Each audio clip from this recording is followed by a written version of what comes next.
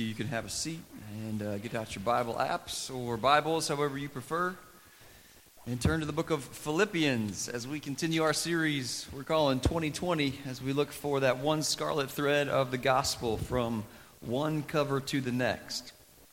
So Philippians was written to believers in the city of Philippi. And Paul started a church there on his second missionary journey. And so you may actually be somewhat familiar with this city of Philippi. Remember, Paul and Silas were there in Acts there. And as they went to pray one day, this demon-possessed girl started following them, and for days she was constantly yelling, "These men are servants of the Most High God. These men are servants of the Most High God. They proclaim the way to salvation." And eventually, Paul was so annoyed that he cast the demon out of her. And then her owners realized, we're going to lose out on a lot of money now. So they dragged Paul and Silas to court. They told lies about them. And then the magistrates had them beaten and imprisoned in an inner chamber, guarded with stocks on their hands and feet. And as the story goes, it was about midnight. And Paul and Silas were praying and singing. Two things that are probably not on the top of our list of things to do in a situation like this. But the Bible tells us that there was an earthquake, the stocks and prison doors were opened, and upon seeing this, the guard was about to take his own life when Paul said, "Hey, listen, we're all here, just wait." And to that, the jailer replied, "What must I do to be saved?" And this man is known as the Philippian jailer. You can read about him in Acts 16. But this is the same city that the book of Philippians was written to. Believers there. Probably this jailer was probably one of the original recipients. And as it turns out, Paul wrote this one from prison as well. This is one of 4 prison letters.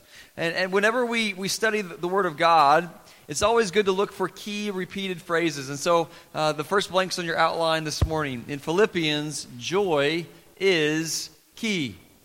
Joy is key. Now, think about that for just a little bit. From prison, some form of joy or rejoice is mentioned 16 times. And I think most of us would say, I hope if I was in the same situation, I would be the same way, but I'm just not sure if I'm there.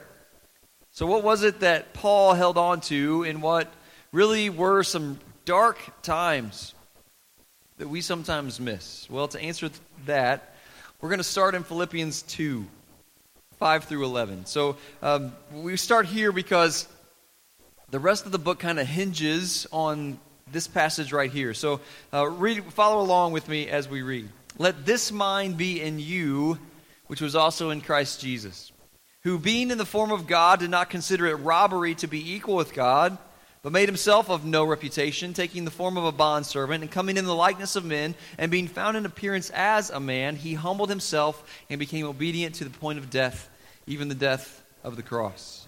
Therefore God has highly exalted him and given him the name which is above every name, that at the name of Jesus every knee should bow, of those in heaven, and of those on earth, and those under the earth, and that every tongue should confess that Jesus Christ is Lord, to the glory of God the Father." So the next blank on your outline. This passage here is the lens that we will look at the rest of this book through. So for Paul, Jesus was the example, and Jesus changed everything. So fill out those next blanks on your outline. Reflect on what these verses tell us about Jesus. First of all, he was in glory with God. He was in glory with God. Now I look around and I see you guys live some pretty glorious lives, don't you? I could see it in your eyes this morning. Just glorious lives. However, it doesn't compare to what Jesus left behind. Think about that. He was in the presence of God, and he left that to become infinitely less glorious as a man. So we'll just keep that in mind as we continue. He set aside his deity. The next blank's on your outline. Jesus set aside his deity. think back to Genesis 3. Adam tried to be equal with God back in Genesis 3. And Jesus set aside his equality with God. He set aside his deity to become like Adam. That phrase, made himself of no reputation, is sometimes translated as emptied himself of his deity. It doesn't mean that he was no longer God. It means that he didn't let him being God stop him from becoming human, even to the point of death. Humiliating, painful, unjust, undeserved death. That's the next blank on your outline. Jesus died on a cruel cross. But now we know he is resurrected, and God has exalted him, highly exalted him. So you can write those words down as well. A phrase that means raised to supreme majesty, of highest rank. He is above all. And one day, say one day, every knee will bow and every tongue will confess that Jesus Christ is Lord, to the glory of God the Father. It's a beautiful and truthful poem right here in the midst of Philippians that will be the lens that we look through each section of this book here this morning. This is why Paul could have joy in the midst of darkness, right here, because of who Jesus is. So that brings us to number one on your outline. He's still working on me. You guys remember the old song? Philippians 1, 3 through 8. We'll go back and read that. I thank my God upon every remembrance of you, always in every prayer of mine, making requests for you all with joy, for your fellowship in the gospel from the first day until now, being confident of this very thing, that he who has begun a good work in you will complete it until the day of Jesus Christ. Just as it is right for me to think this of you all, because I have you in my heart, inasmuch as both in my chains and in the defense and confirmation of the gospel, you are all partakers with me of grace. For God is my witness, how greatly I long for you with the affection of Jesus Christ. So as is typical with Paul's letters, he starts with this greeting. And man, Philippians will preach. As we read through it, for some of us, there will be several verses that we recognize because we learned them in a class a long time ago, or we heard them in a song. Verse 6 is one of those. He who has begun a good work in you will complete it until the day of Christ Jesus. You guys remember that little chorus we used to sing way back in the day? Let me ask you this, guys especially. Do you have any incomplete projects around the house? Do you have any incomplete? Maybe I should ask your wives, right?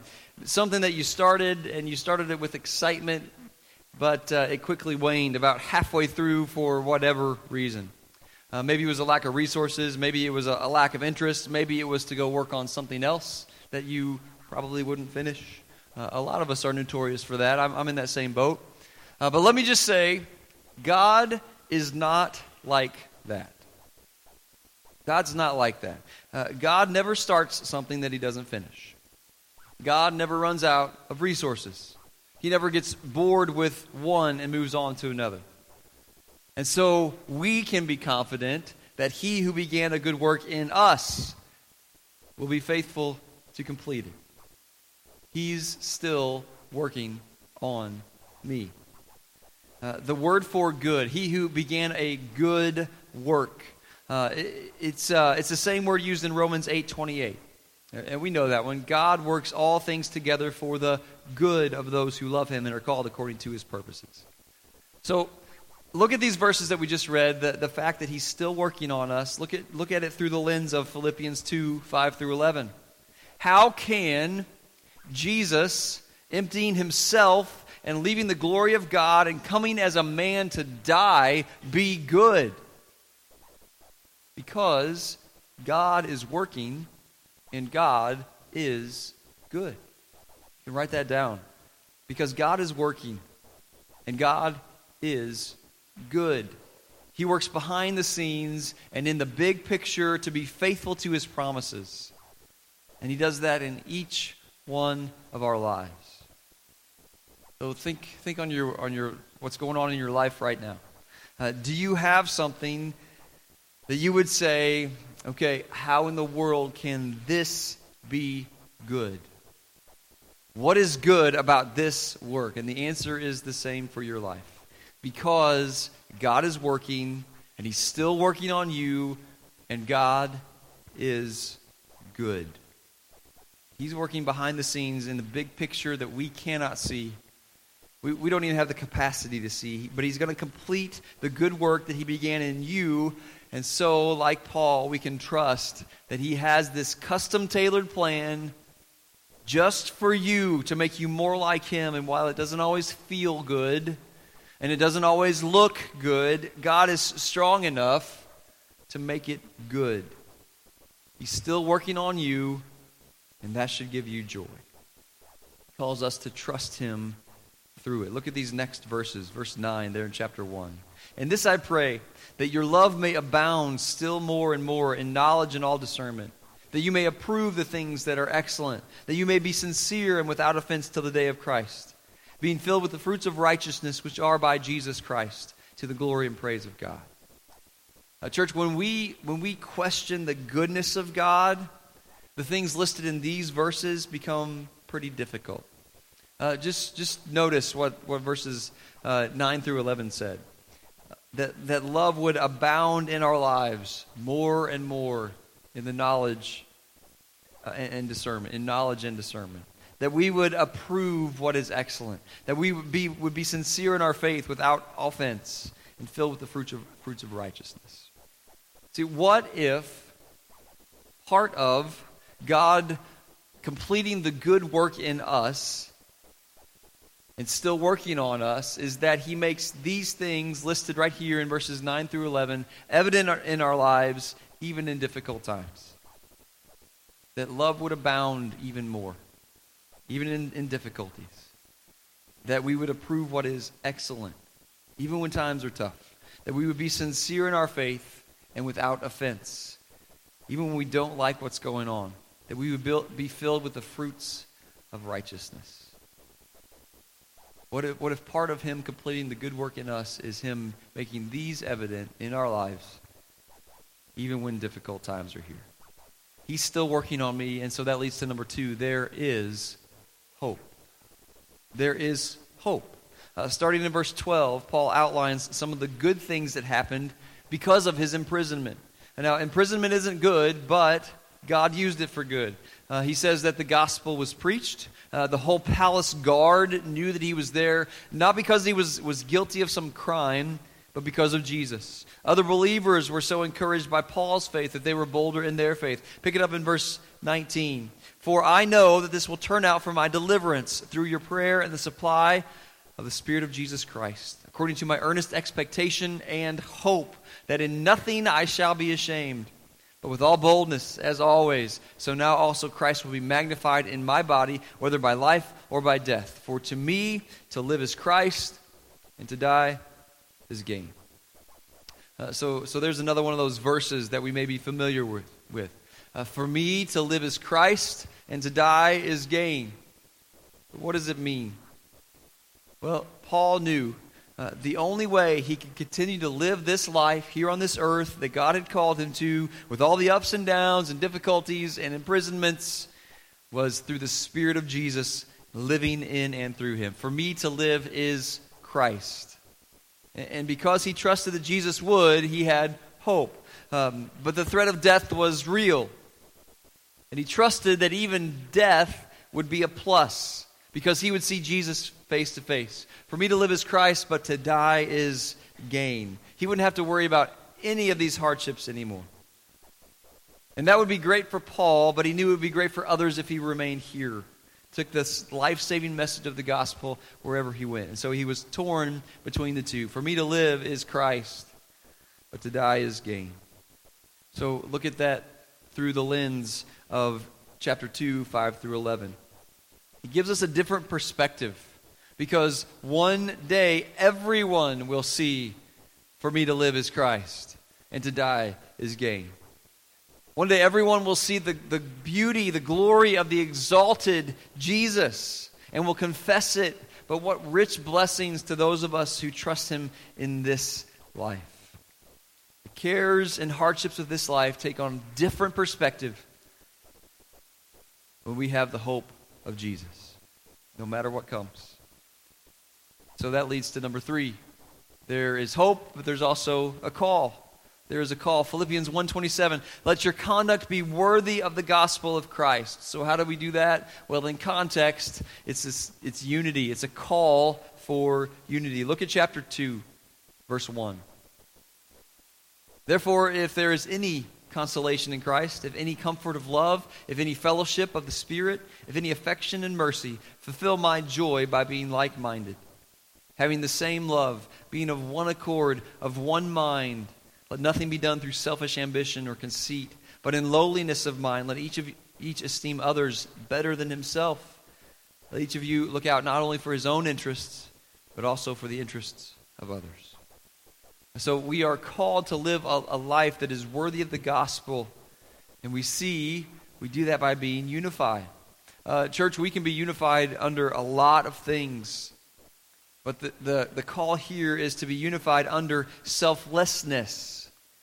And who is our greatest example of selflessness? Of course, it's Jesus, who existed in glory with God, who emptied himself and became a man to die on a cross, but God raised him above every other name, and one day every knee will bow and every tongue will confess that Jesus Christ is Lord, to the glory of God the Father. This is the context of our lens here today.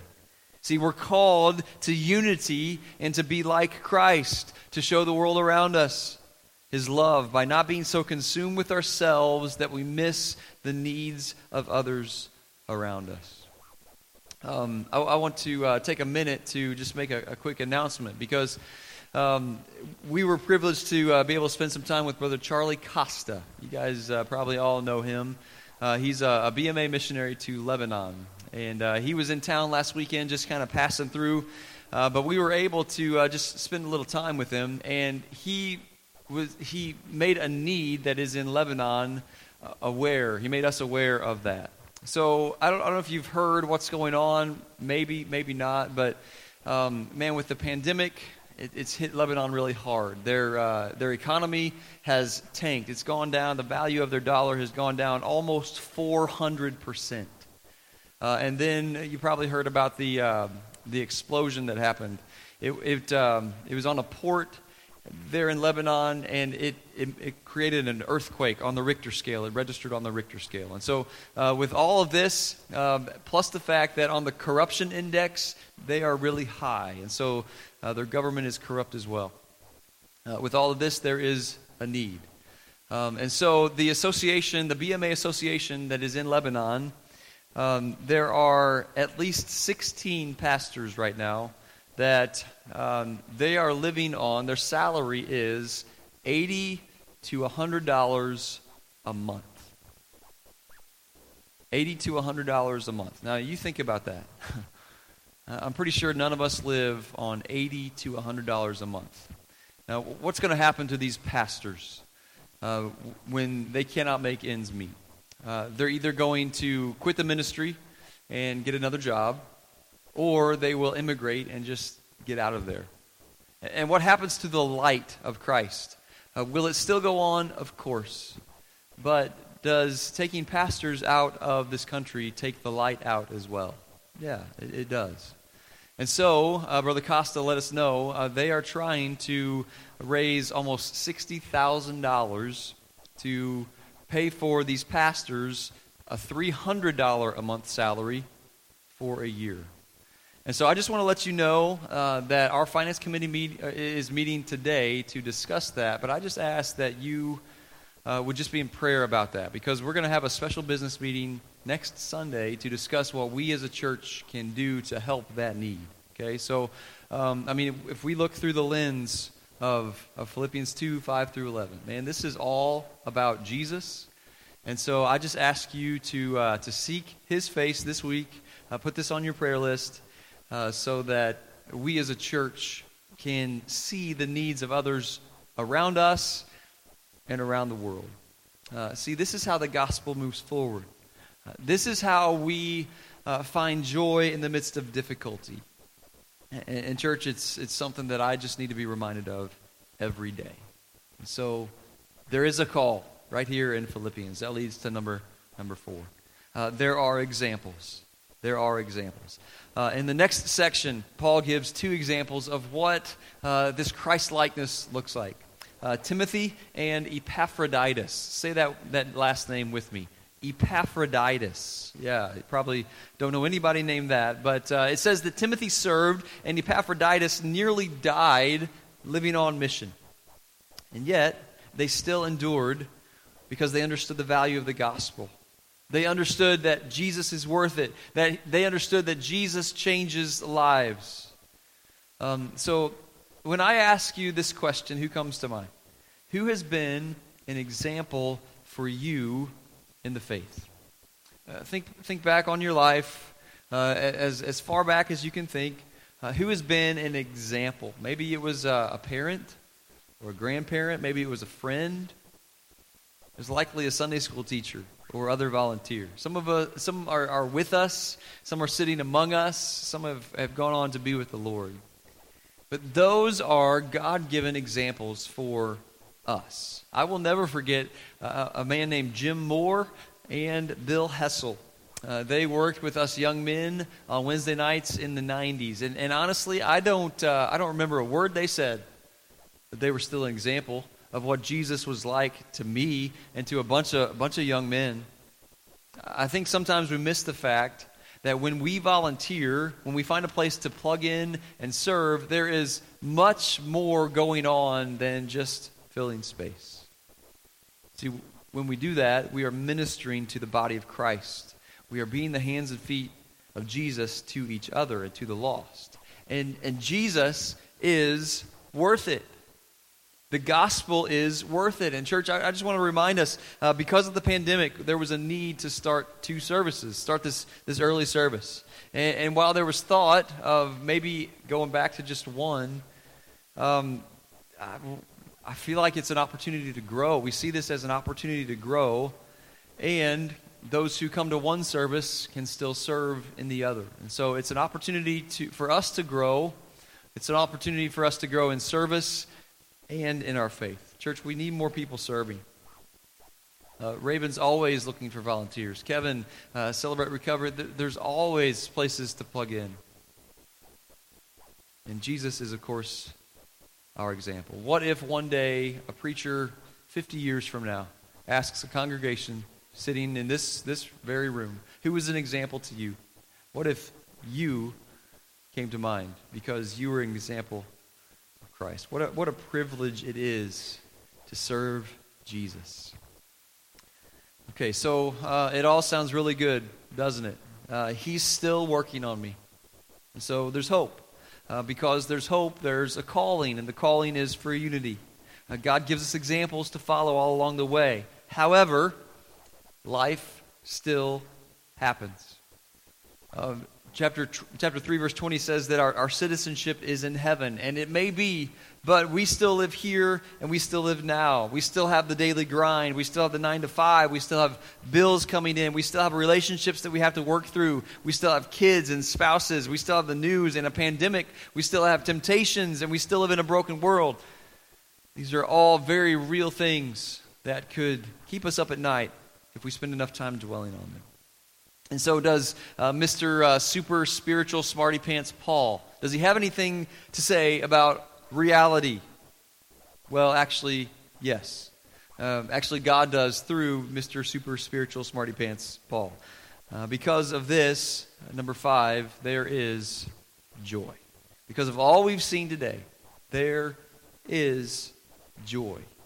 Philippians 4 through 8. Says, rejoice in the Lord sometimes when all of this stuff isn't on your mind. No, that's not what it says, is it? Rejoice in the Lord. What's the next word? Always. Again, I will say rejoice. Now, this is coming from a guy in prison. Let your gentleness be known to all men. The Lord is at hand. Be anxious for all this stuff we've mentioned that can keep us up at night. No, that's not what it says. Be anxious for, what is it? It's nothing. Yeah. Be anxious for nothing.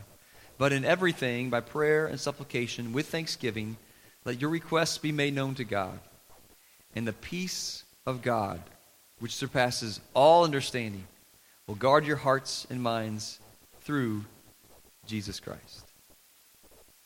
Verse 8, whatever things are true, whatever things are noble, whatever things are just, whatever things are pure, whatever things are lovely, whatever things are of good report, if there is any virtue and if there is anything praiseworthy, meditate on these things. So the old truth, whatever we focus on, becomes bigger, applies here. See, if our list of life is our main focus, all these problems will become bigger and bigger and bigger. I mean, Paul was in jail. He was facing death, and yet he still had hope, and he still had joy. But his new perspective found in Christ allowed him to focus on what is true, what is just, what is pure, what is lovely, what is praiseworthy. All of these things found in Christ. And so he didn't have to worry about them. He had peace that passes understanding. The next blank's on your outline. He was content because of Jesus. That's how we found joy in dark times. Philippians 4:13 has been misquoted. It's been taken out of context a lot. Sometimes we only see the first part. I can do all things. Well, I am not the focus here. I can do all things through Christ who strengthens me. See, this verse is not a magic incantation to chant when we need superhuman strength. In context, it's speaking of contentment.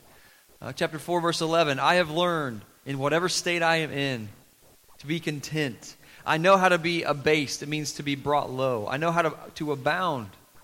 Everywhere and in all things, I've learned both to be full and to be hungry, both to abound and to suffer need. I can do all things through Christ who strengthens me. See, church, when we look at all this other stuff in our lives for contentment, we will not find it. It will leave us wanting. It will leave us worrying. It will leave us unsettled. See, we can have all the blessings of this world and still not be content until we look at life through the lens of Philippians 2, 5 through 11. Jesus existed in glory with God. He set aside his deity and came as a man. He emptied himself to face death on the cross. And God has resurrected him and exalted him to the name that is above every other name. And one day, every knee will bow and every tongue will confess that Jesus is Lord of all. True joy is found in Christ, knowing that he is greater, he is better, he is stronger. He is worth more than anything in this life that we could ever give up in place for him. And one day as believers, we will see him face to face. Are you a believer? When I say that, I don't mean, I believe in God, but that you've trusted in Jesus, God's one and only Son, to forgive you of your sins and to purchase a place for you in heaven. The Bible says that even the demons believe in God. But when I say, are you a believer, I mean, has it gone from head knowledge to heart knowledge? Do you remember a time and place that you placed your faith in him and what he has done? If so, do you truly believe that God will complete the good work that he started in you? Maybe you just need to recommit to taking God at his word and trusting him, even though life sometimes really doesn't make sense. Are you content right now where you are? If not, could it be that the cares of this world have taken a front seat to the things that really matters, your relationship with Jesus? You've taken hold of the lies that Satan tries to daily feed you instead of remaining in Christ, who gives you the strength to do whatever he calls you to do. What needs to happen in order for you to look at life through the lens of Philippians 2, 5 through 11? As we go into a time of invitation, would you just answer the two questions that we always like to answer at this point? What has God said to you? And what are you going to do about it? Would you just bow your heads and close your eyes right where you are and just take a minute? What has God said to you? What are you going to do about it?